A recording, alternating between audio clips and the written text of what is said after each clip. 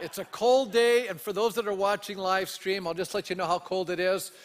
We joke about the weather in Canada. Len came in, we were praying this morning really early. He said, Canada has 9 of the 10 coldest places on the planet right now. We got 9 of them.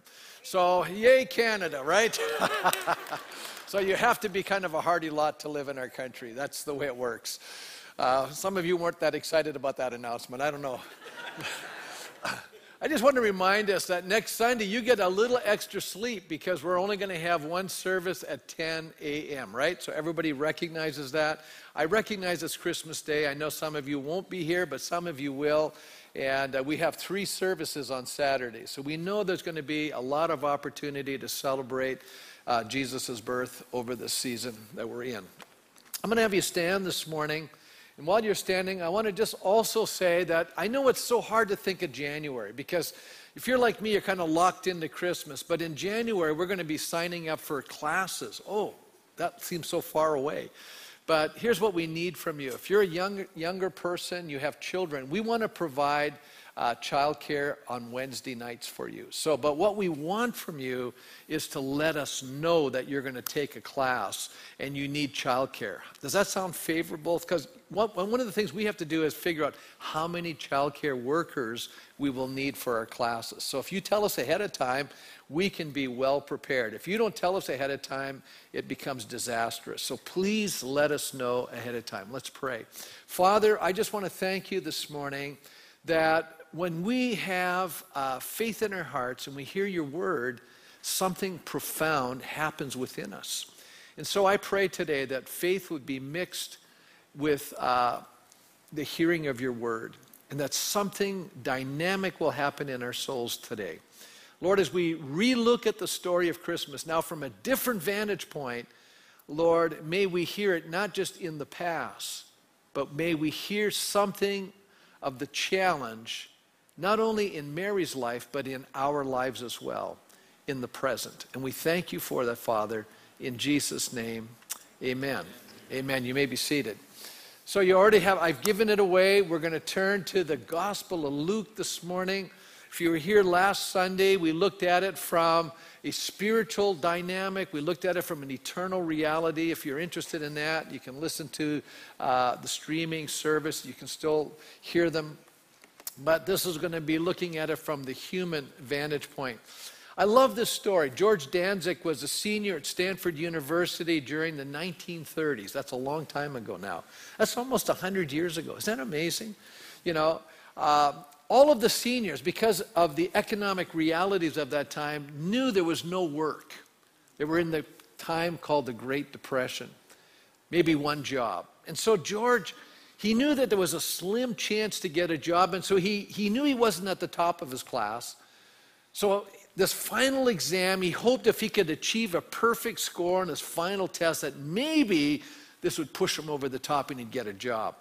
Well, he studied so hard that he arrived late for the exam. Some of you, burning the midnight oil, I don't know what he was doing, but he got there late.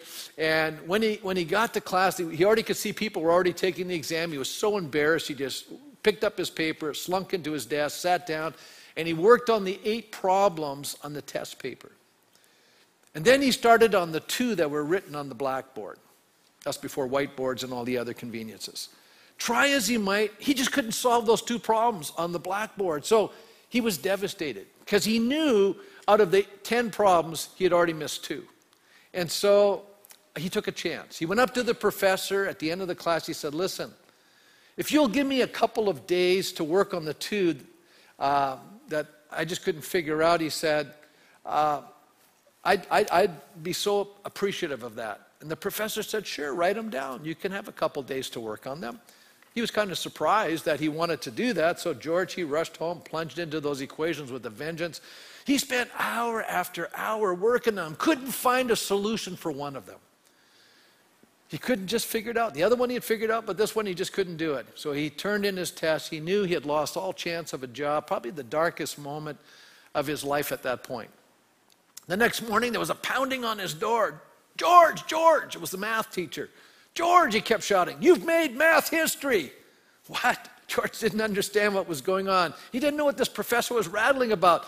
And then the professor explained to him, Before the exam, he said, he had encouraged the class to keep on trying in spite of setback and failure. Don't be discouraged, he had counseled. Remember, there are classic problems that no one can solve. Remember, he says, even Einstein was unable to unlock their secrets. And then he wrote 2 of those problems on the blackboard. George had solved one of those problems and that were deemed impossible. And he had thought they were part of his exam. So that very morning, the professor made George Danzig his assistant. And he taught at Stanford until he retired. What a great story, right? I love that story. Well, how many know that there are challenges in life? And we all face them. At the time of Jesus' birth, the people of Judea, you have to understand how this kind of plays out in the background. I think we'll get a deeper understanding of the story. If you look at the province of Israel, there's a southern part where Jerusalem, Judea, it's a province there. And then there's Samaria a little further north. And then a little further north is Galilee. Now, the Judeans had an attitude toward the Galileans. I don't know if you know what their attitude was, but let me explain to you how they thought. You see, for the Jewish people, it's all about proximity to the holy place.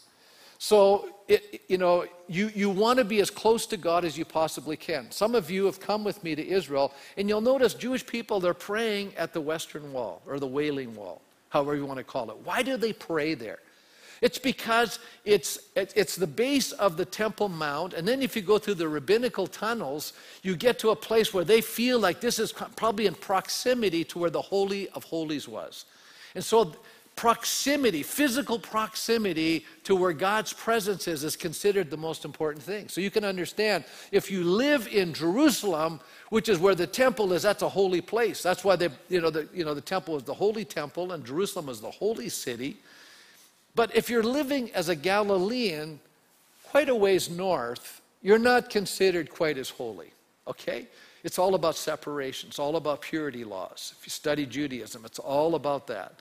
And so the Judeans always looked down on the Galileans because in Galilee, there were many communities that were filled with Gentiles. And so the Judeans, they were Jewish, but they seemed to intermingle more with the Gentiles. That's not considered kosher. So they were always, like, you're not quite as spiritual as we are. You're getting a picture of what's going on here. And then, on top of that, then you have this little town called Nazareth. Now, today it's a big city, but back then it was a very underdeveloped, rustic. As a matter of fact, most of the people in Nazareth probably were still living in caves. There was some housing. It was very poor. As a matter of fact, even the Galileans had an attitude towards Nazareth. And we know that for a fact because remember the time when Philip is telling his friend Nathanael about Jesus. We picked this up in John's Gospel. It says Philip, like Andrew and Peter, was from the town of Bethsaida. That's also in Galilee. Philip found Nathanael, said, hey, we found the one Moses wrote about in the law, about whom the prophets also wrote. In other words, this is probably the Messiah, Jesus of Nazareth, the son of Joseph. Now, I want you to notice Nathanael's response to this. He says, Nazareth? Can any good thing come from there? Now, how many are already catching on? This is a town that's kind of frowned upon, looked down upon. And Nathanael says, well, why don't you come and see? The point is an insignificant place, right? An undesirable place, a despised place, end of the tracks place. I mean, if you were living in some community, you go, these are the hillbillies. These are the people that are way out there and they don't have it together. This is the people from Nazareth. And you're telling me that the Messiah is from Nazareth? It was not computing in Nathanael's head. Now, how many know Jesus had a little chat with Nathanael, straightened him out in a hurry, and he became a follower of Christ. Why do I say all of this? Because God often chooses the most unlikely. God has a way of choosing people that most people wouldn't choose. A young teenage girl from Nazareth. Doesn't make any sense, Very powerful. So, God is looking at what I would consider the obscure, the unknown, the ordinary, God likes to use unlikely people, ordinary people, people that most people wouldn't pick, you know. I've actually looked at these apostles. I don't know, some of these guys, they had some issues. You know, you probably wouldn't pick them for your company.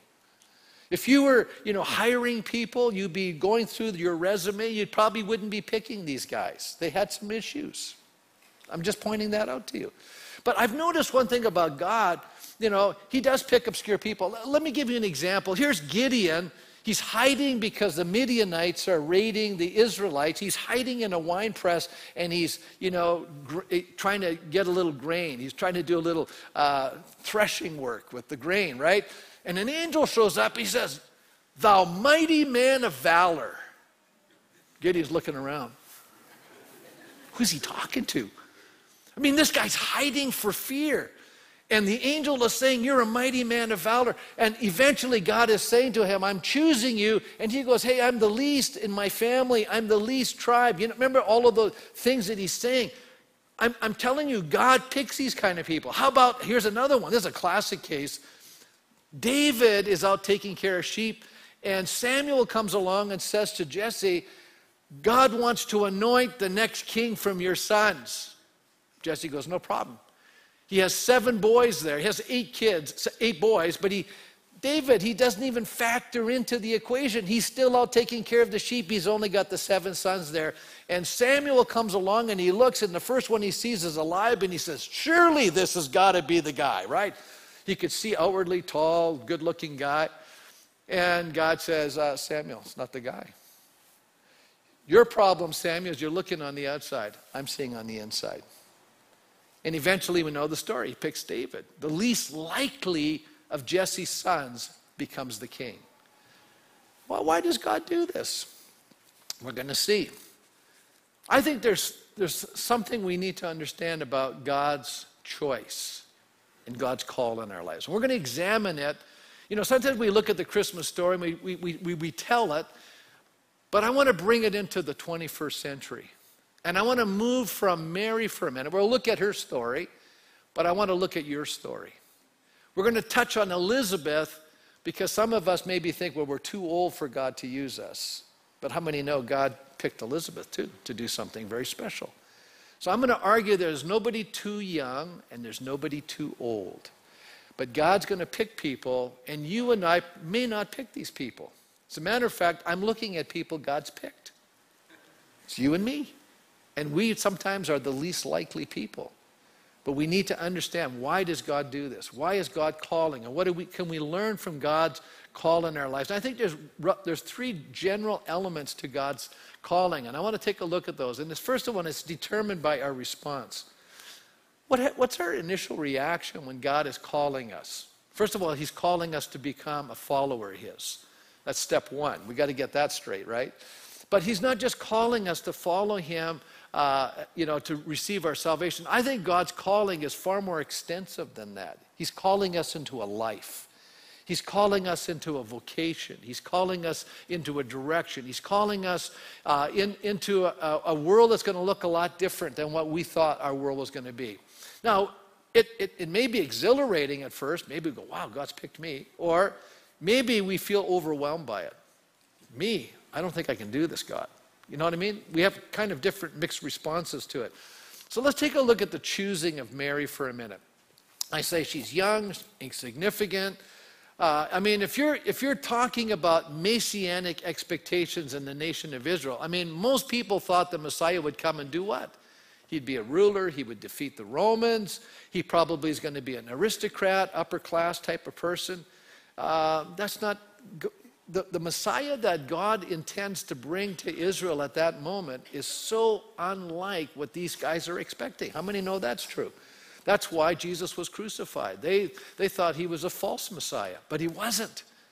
They had a wrong understanding of what God was about to do. Sometimes we develop a wrong thinking about what God's about.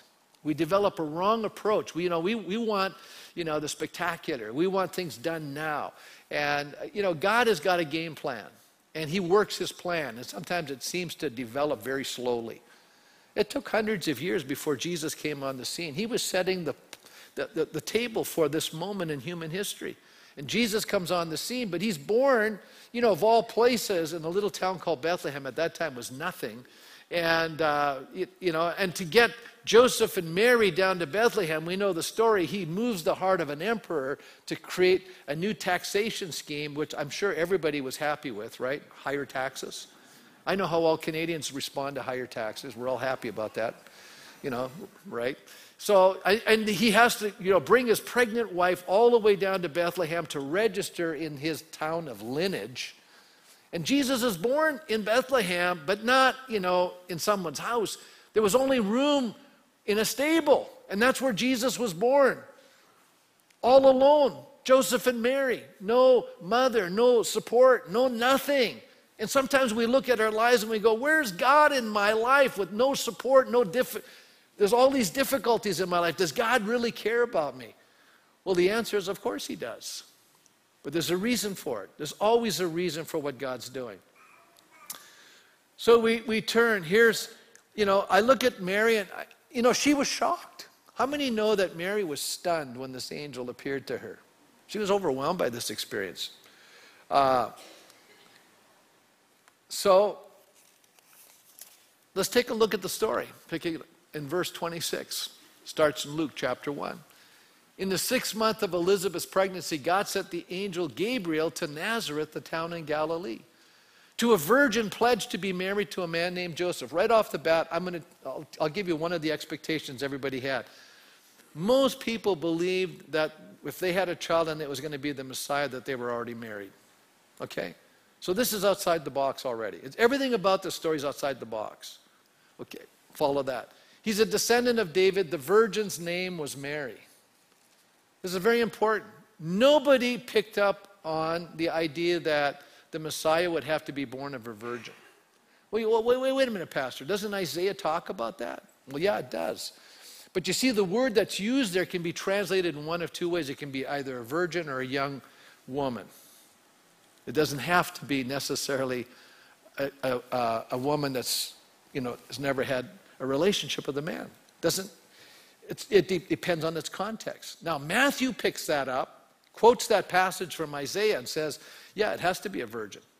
And it makes sense when you consider who Jesus is, because he's unusual in many ways. First of all, he's sinless. How many know there's no other human being that's ever lived on the planet that was sinless? Number one. Okay?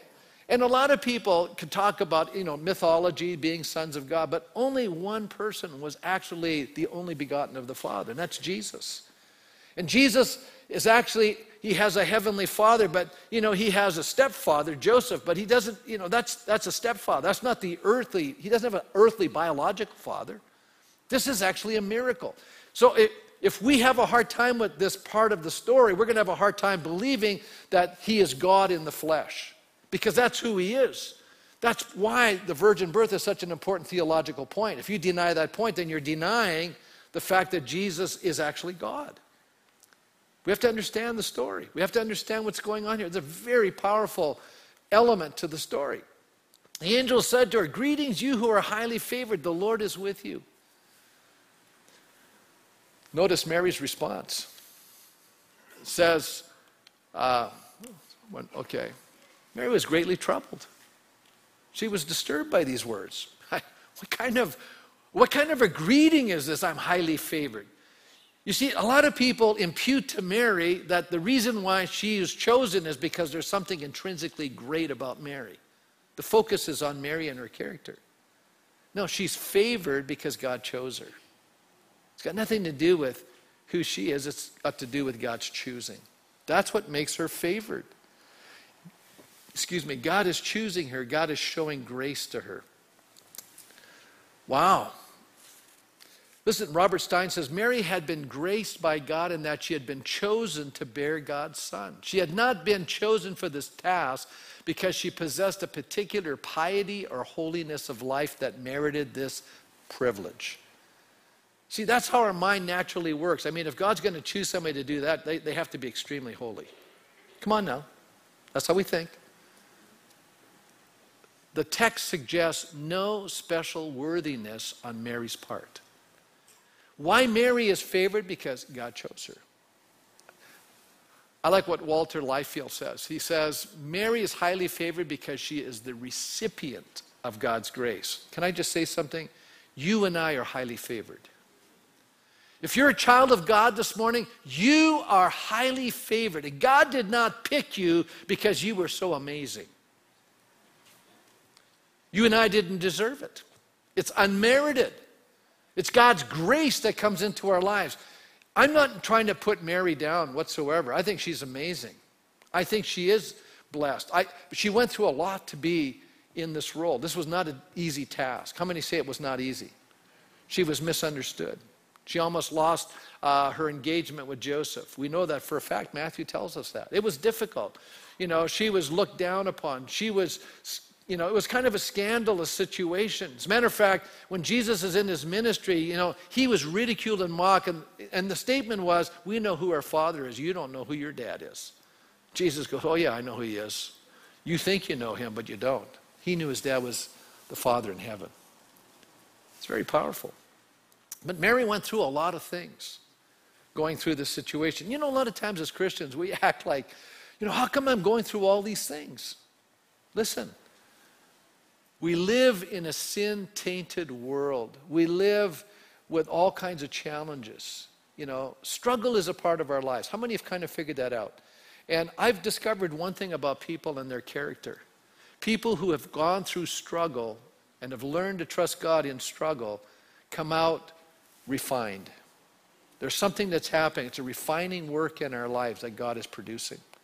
So, sometimes we're going through all these things and we're saying, well, why is this happening to me? God is, the scripture teaches all things work together for good to those who love God and are called according to his purpose. What's God's purpose? To conform you into the image of his Son. God has a goal for your life. God has a goal for my life. It's to make us like Jesus. Sometimes we go, I don't like the refining process, Pastor. I don't like the pain I'm going through. I don't like being misunderstood. I don't like the criticism. I don't like these things. God goes, yeah, but I'm using those things. I notice sometimes he delivers us and sometimes he just gives us the grace and strength to go through them. How many have discovered that? That's how it works. We need to understand that. Have the right understanding, right expectation. Okay. That's how God comes to each of us. It's not what we do for him, rather it's what he has done for us. Isn't that beautiful? Flip it around. What has God done for me? Well, he saved me. He's given me eternal life. He comes to us and he chooses us. As a matter of fact, Jesus is talking to his disciples and he's talking to us through this text as well. He says, you didn't choose me. Now, we think we chose him. God said, no, I loved you before you first loved me. I loved you first before you loved me. I chose you, but I chose you and appointed you to bear fruit. God has an expectation in our life. God wants us to become fruitful in our lives. Everybody see that? There's a goal here. There's something in mind when God saves us. Fruit that will last. It will endure. It'll be eternal in nature. Then the Father will give you whatever you ask in my name. So I just think this thing through and I just say, God comes to us before we merit any consideration. He picks us. You know what our problem is? We tend to look at ourselves. Right? Well, we live in this body, that's all part of maturing, is moving from being egocentric to moving beyond ourselves. It's a journey. When you're a child, when you're an infant, the focus is yourself. And as you mature, it moves beyond yourself. And that's how you know people are maturing, is when they move beyond themselves. When people make it all about themselves, that's a very unhealthy place to be. How many know that's true?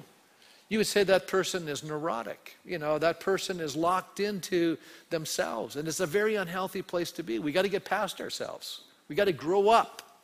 God wants us to grow up. What we tend to do is we look at our sinfulness, our inadequacies, our unloveliness, and say, why would God want to mess with us? And some of you, that's how the little tape is playing in your head. You see yourselves in a very negative light.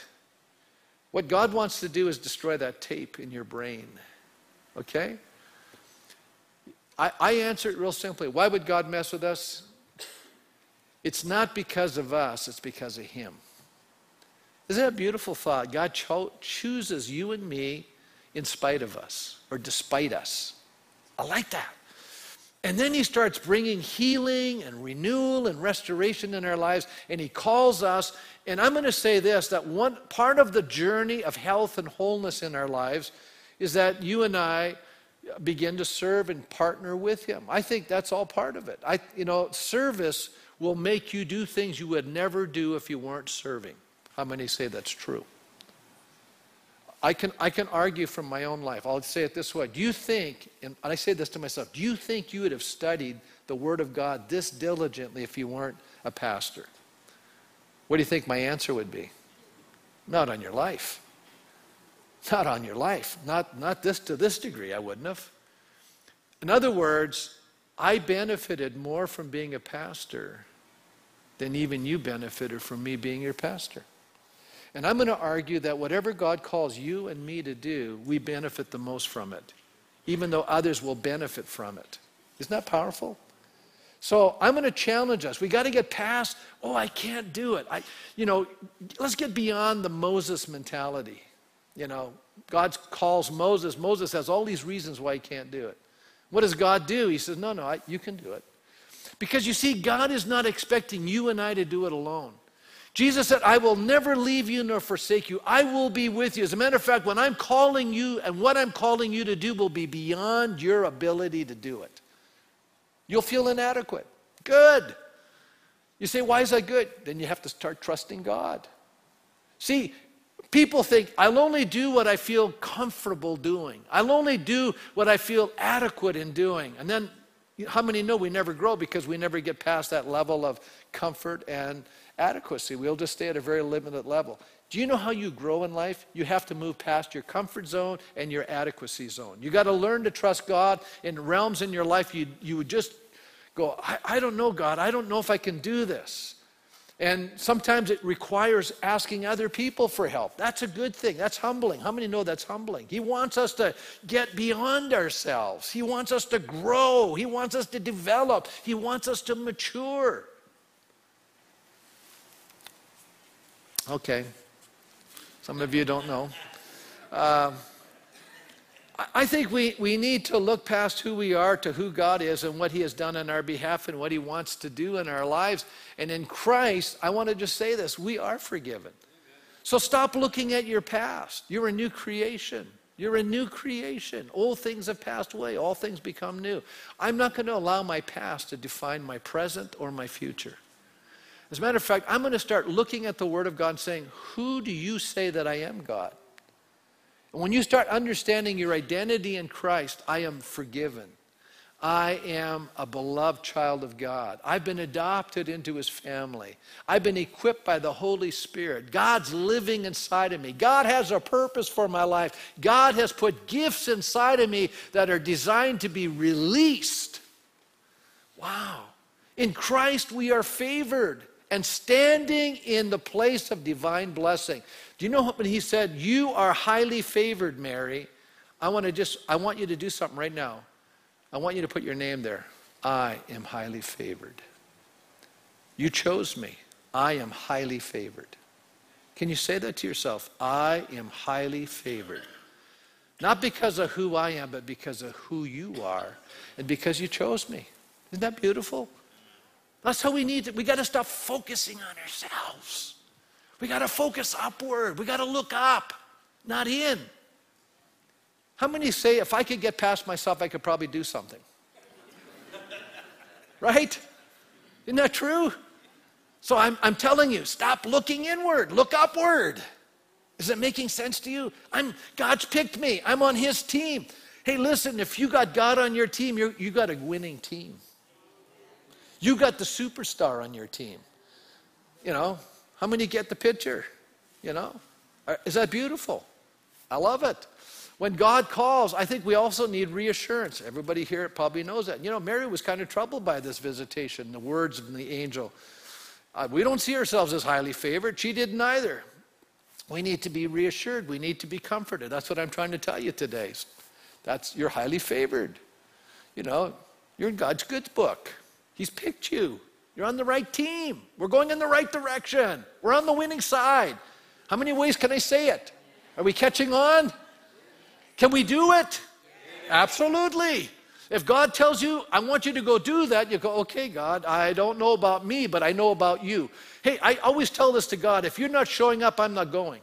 I'm like Moses. If you're not going, I'm not going.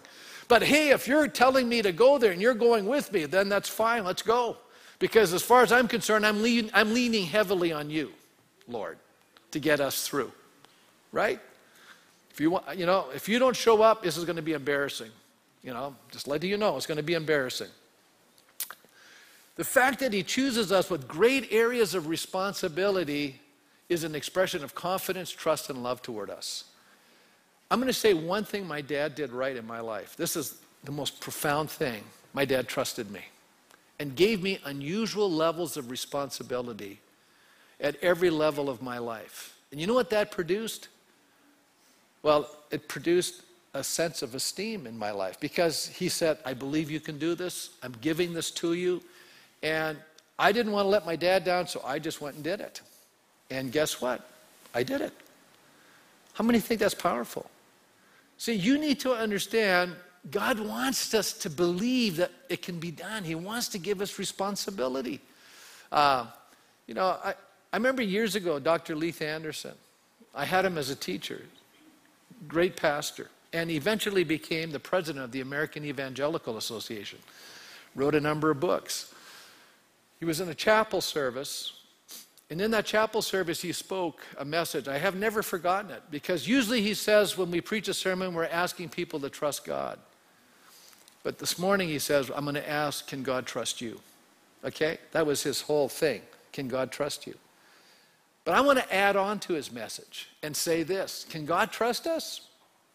The answer is yes, God can trust us. You say, how do you know that? He chooses to trust us. Do you know you have to give trust to somebody in life? I have no problem trusting God. I'm going to trust him. He's been good to me. I don't worry about him. Can I trust people? Some of them, totally. Some people, well, they're not quite trustworthy.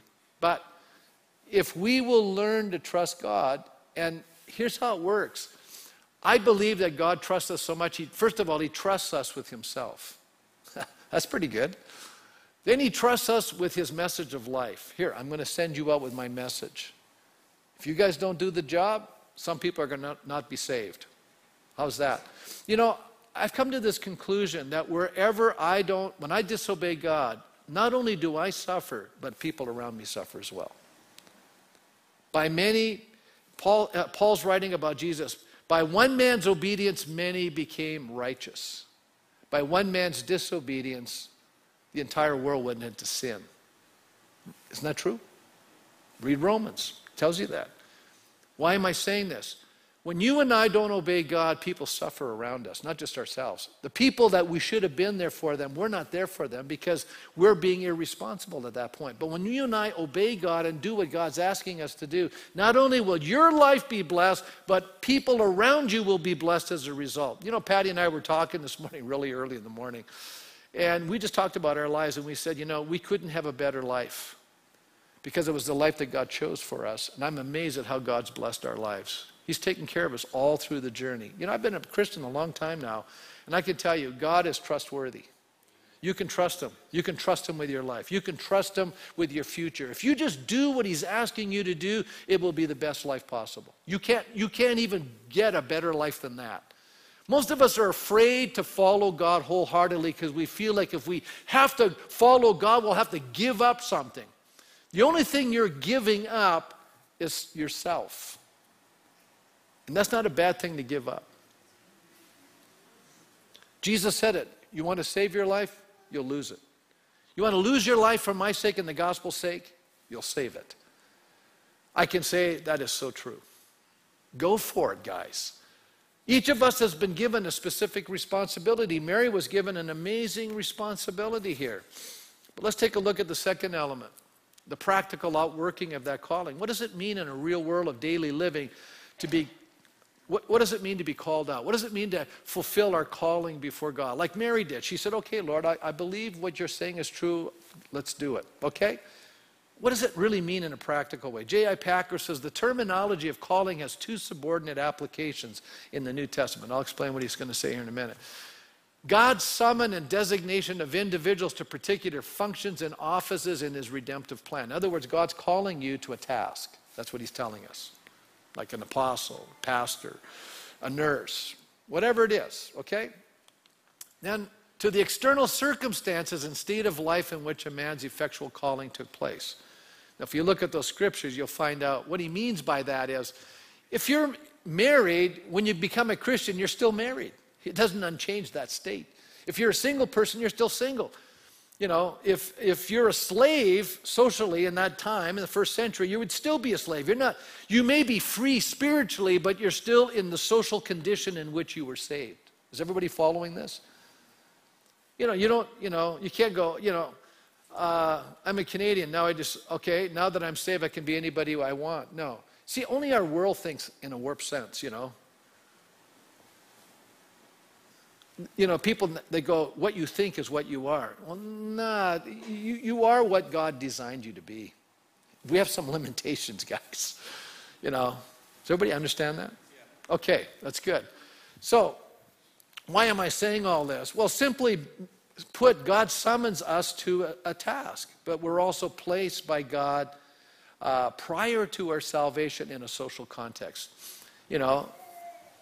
I was born a male in Canada. Okay, in the 1950s.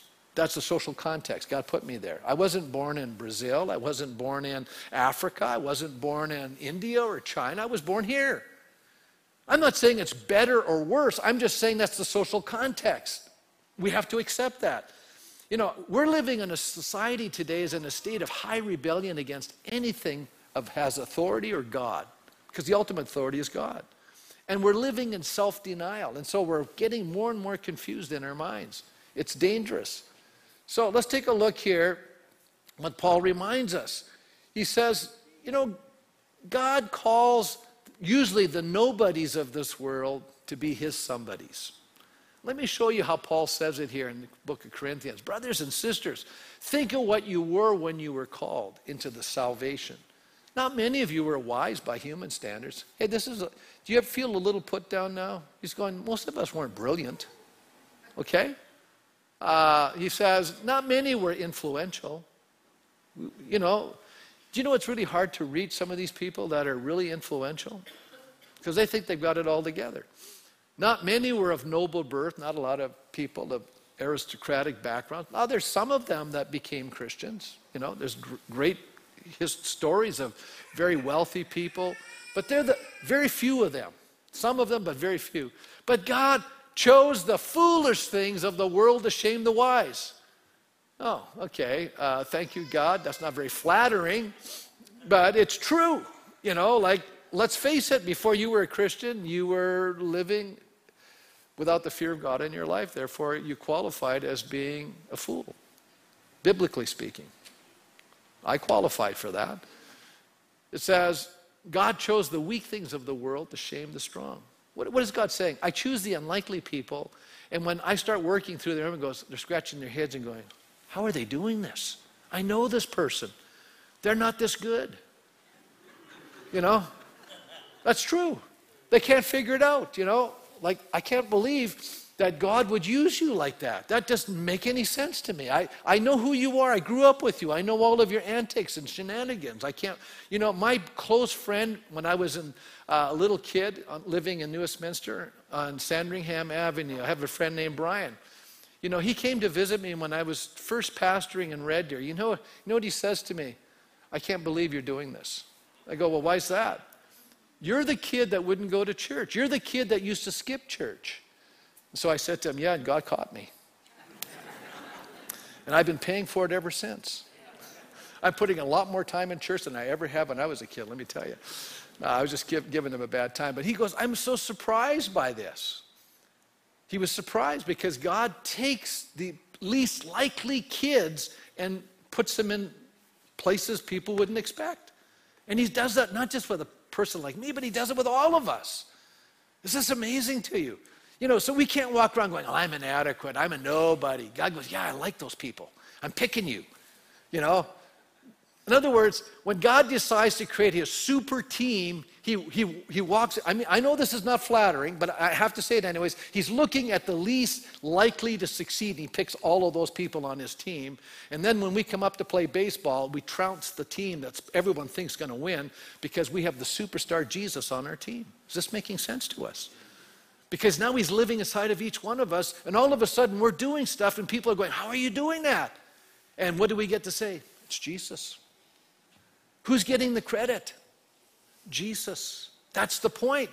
Look what he says here in verse 28. God chose the lowly things of this world and the despised things and the things that are not to nullify the things that are, so that no one may boast before him. God gets all the credit, all the honor, all the glory. Amen? That's what it's supposed to be. So when you say, God, I can't do that stuff, God goes, I already know. That's why I'm picking you. So don't give him that excuse. It's not going to fly with God. I've read the Bible. Gideon tried it. Moses tried it. We'll just go down the list. Mary, bless her heart, she didn't make she just asked, I don't know how this is going to all work out. But that was a fair question in her situation. So what does God expect of me? After we question why God would choose us, I think I've answered that question. If you're an unlikely person, maybe you consider yourself weak or nobody or whatever, you're ripe for the pickings as far as God's concerned, okay? So now you're on his team, so then what does God expect of me? How's this going to get done? Well, from the human side of things, it seems impossible. And I'm going to tell you right now, God always gives us more than we think we can chew. Think about that for a minute. He's going to give you an assignment that's bigger than you. Why would he do that? So that he can move powerfully through your life. He wants to use human vessels to do extraordinary things. He wants to use ordinary people to do extraordinary things. I like that about God. So Mary asked the question, well, how's this going to be? I'm a virgin. I don't even have a husband. I may be engaged, but there's... And so she asked that great question. What we need to understand, of course, what is he tells her how it's going to happen. The Holy Spirit's going to come over you. It's going to overshadow you. And that which is going to be put in your womb, that seed, is going to be from the Most High God. It's going to be a spiritual transaction. And I think what we fail to understand is that much of what God calls us to do requires miracles. He plans on helping us do it. He doesn't expect that it will be accomplished apart from him. I thought about, planting a church. You know how crazy this is? You start with nothing, and you have to believe God for everything. That's where I was when I came here in 1984. We had, 6 adults and 3 teenagers that were actually committed to the church. There was some other people that were very deeply interested, and they eventually came on board pretty quickly. But I'll tell you something. Everything you see is actually God doing. Now, it didn't happen overnight. And I believe that God, how he works is usually the way he did with the Israelites. He said, everywhere your foot steps in the promised land, it'll become yours. So God does it step by step. Most of us, we want, poof, just bring it on, right? That's kind of our mentality. But it does happen. And we had miracles in this church. I'm going to tell you that. God provided miracles. We would not be here today if it wasn't for God's miraculous provisions, supplies, right people at the right time. I remember our first music pastor. Some of you probably remember John and Norma. That was a miracle. And look what they brought to our church at that moment. A very important time in the life of our church. They came at the right moment. That was a gift from God. God kept doing this over and over again. I could just go down and start talking about one miracle after another. And God is still doing it. That's the beauty of it. He doesn't stop. So, one of the things that I put down, one thing that strikes me in this passage is and it's equally true in our lives, is a marriage between the natural and the supernatural. You see, a lot of times we say, well, it's just naturally happening. But yet there's a supernatural side to it, okay? So we're living life in a natural sort of way, and yet there's a spiritual dimension side that every once in a while, oh, look at that. How did that happen? Or, how did that happen? It just a God thing happened. And we have God moments where these things happen. But we have to be willing to participate. Let me move on to the third element. That's the challenge involved. How many know anything worthwhile in life, there's a cost to it? That's the way it works. We all know that. What do I mean by that? Well, sometimes we have to give up our plans and our goals and our agenda and our desire. Okay? I just told you some things you might have to give up here. And sometimes we may be misunderstood. Anything we do means that others may misunderstand, and that's one reason why so many people pass on God's great appointments for their lives. They want to play it safe. Okay? Now, can I just say something? You know this idea of playing it safe? It's a myth. There's no such thing as playing it safe. Think about it. Who knows the future? What's the right answer, guys? Who knows the future? Who's smarter than you and me? God is. Okay? So if God's asking you and I to do something, don't you think he knows what's best and he knows what's going to happen in the future? Why don't we just go along with it? But you see, we think, oh, we're going to play it safe. No, you're going to lose out. So don't think about playing safe. Think about embracing what God has for us. As a matter of fact, think about how radical this was. Mary was minding her own business, engaged to the town carpenter, quiet little town, quiet little life. All of a sudden, an angel pops into her life and changes her whole story. She has to give up her body. Anybody figured this out? I mean, you know, carrying a baby, that's a 9-month commitment, as far as I know, right? And not only that, you know, now she's got not just an ordinary child. How many would like to raise the perfect child? No, you think that way. I don't think so. Mom and dad are getting convicted, right? Because this kid is showing them up. They're ordinary people. Jesus is, you know, he does things that it's mind-boggling. And I remember this comedian, he was talking about James, the half-brother of Jesus. You know, how would you like to live in that household? And Mary would be saying to him, why can't you just be a little more like Jesus? That'd be a tough act to follow. All the siblings, you know, trying to live up to Jesus, right? I mean, if you've ever been compared to your sibling, that would be the ultimate. Tough act to follow. But think about it. And then, you know, they're running away because Herod wants to kill them, so they end up fleeing into Egypt. I mean, there were things happening in their life because of who Jesus is. Isn't that true? Right. You know, so look what the scripture teaches us as believers. This is what Paul says. I urge you, brothers and sisters, in view of God's mercy, to offer your what? Your what? Your what? Your bodies. Oh, that tells me my body's not even my own. See, we have this little space of, this is my part of my life, God. You're not into, God goes, no, I want all of it. Offer your bodies as living sacrifices, holy and pleasing to God. This is your true and proper worship. Don't be conformed to the pattern of this world. Don't get squeezed into the world's mold. Don't get led astray by where the world has gone. Do you know the world has been led astray? Does everybody know that? I said that last week. So don't buy it. It says transformed. How? By the renewing of your mind. How do I know God's will? Here's how I'm going to tell you a little secret. You know how you know God's will? You got to get to know the person called God. You go, how do I get to know God, Pastor? You got to listen to what he has to say. Where's that found? In the Bible. That means I have to spend time in the Bible. How many are catching on? The people who know God the best are the people who spend time with God. How many think that makes sense? The people you know best are the people you spend the most time with. How many go, that's brilliant, Pastor? Even I could figure that one out. Anybody here can say that's true? How many here say that's true? The person I know the best is the person I spend the most time with. Anybody agree with me on that?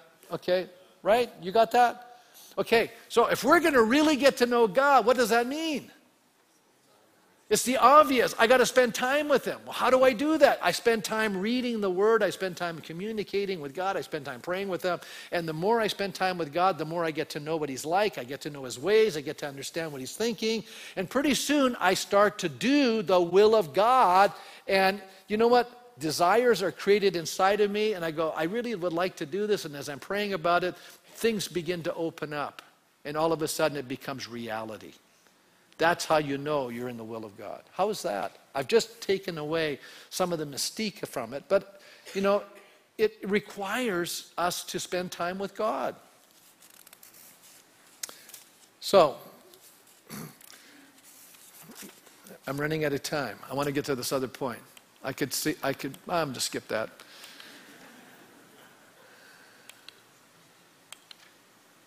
Okay, let's go here.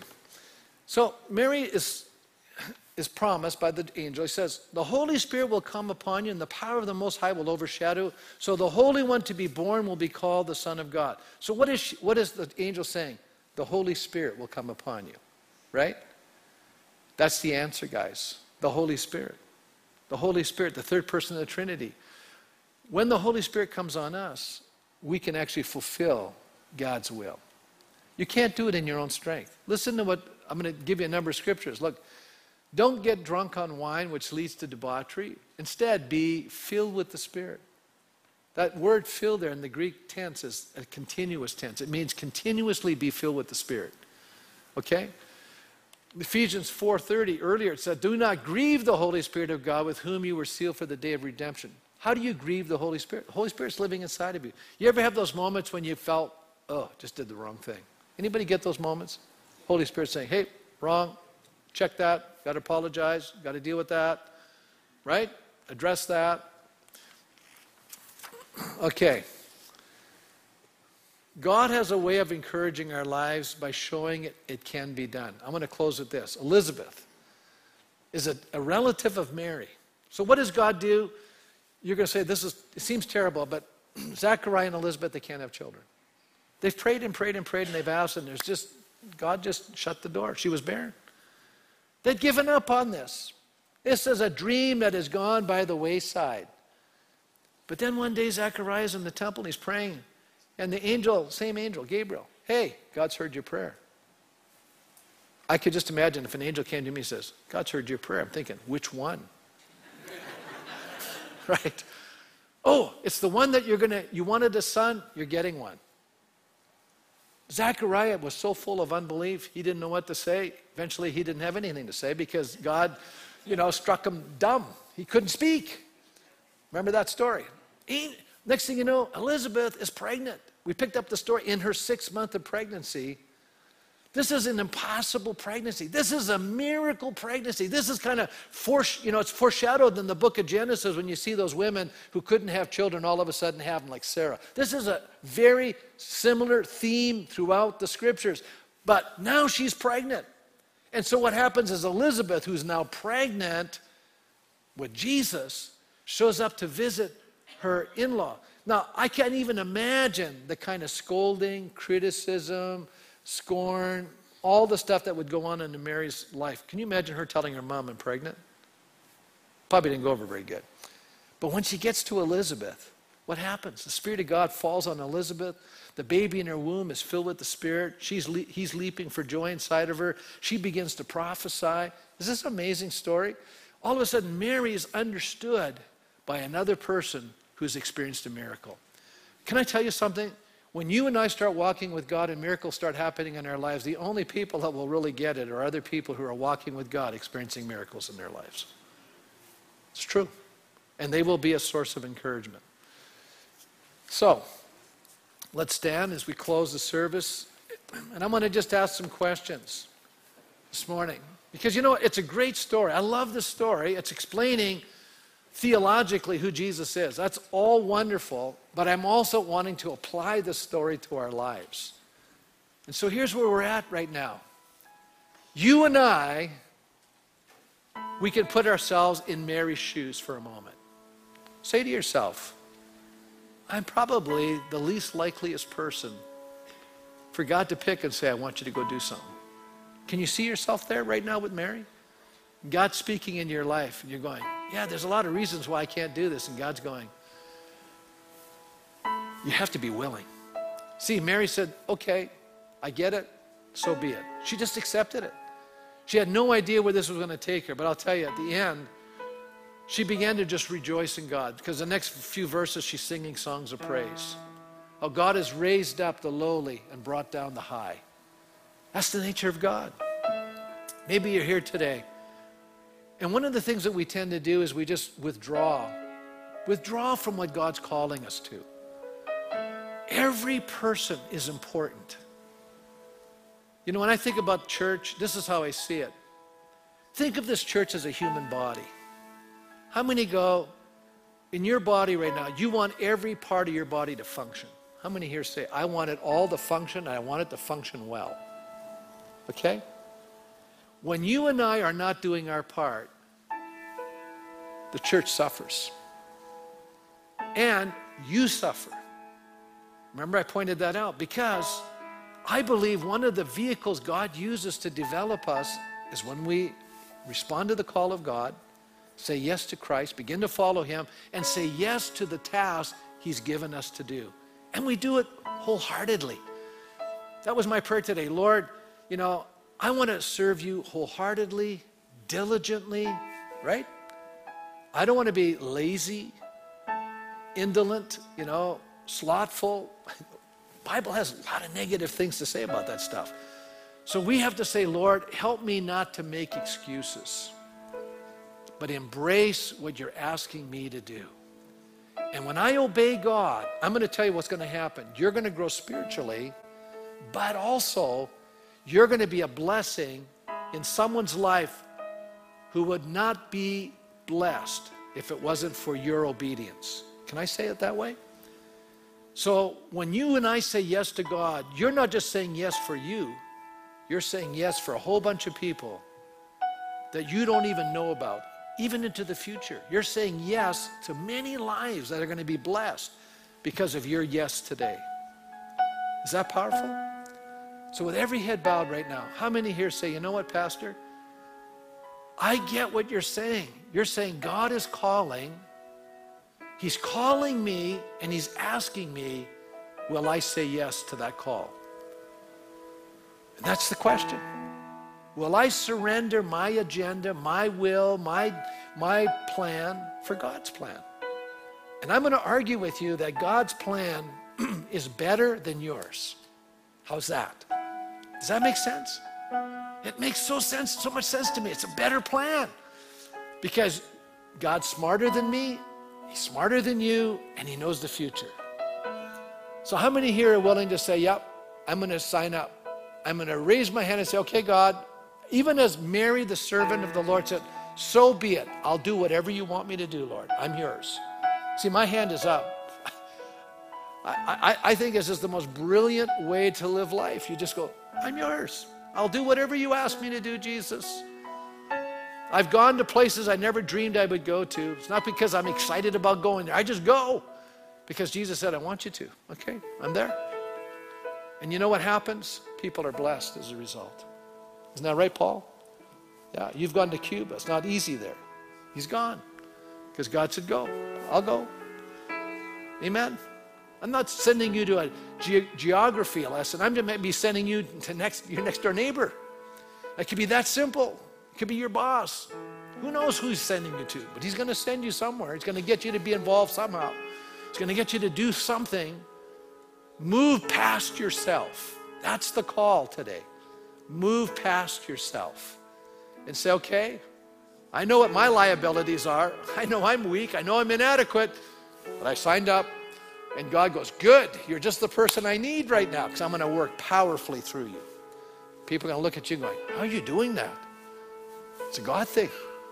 It's a God thing. So Father, I just pray today, God things will start happening in our lives because we are saying yes to you today, to your task, your calling, your direction for our lives.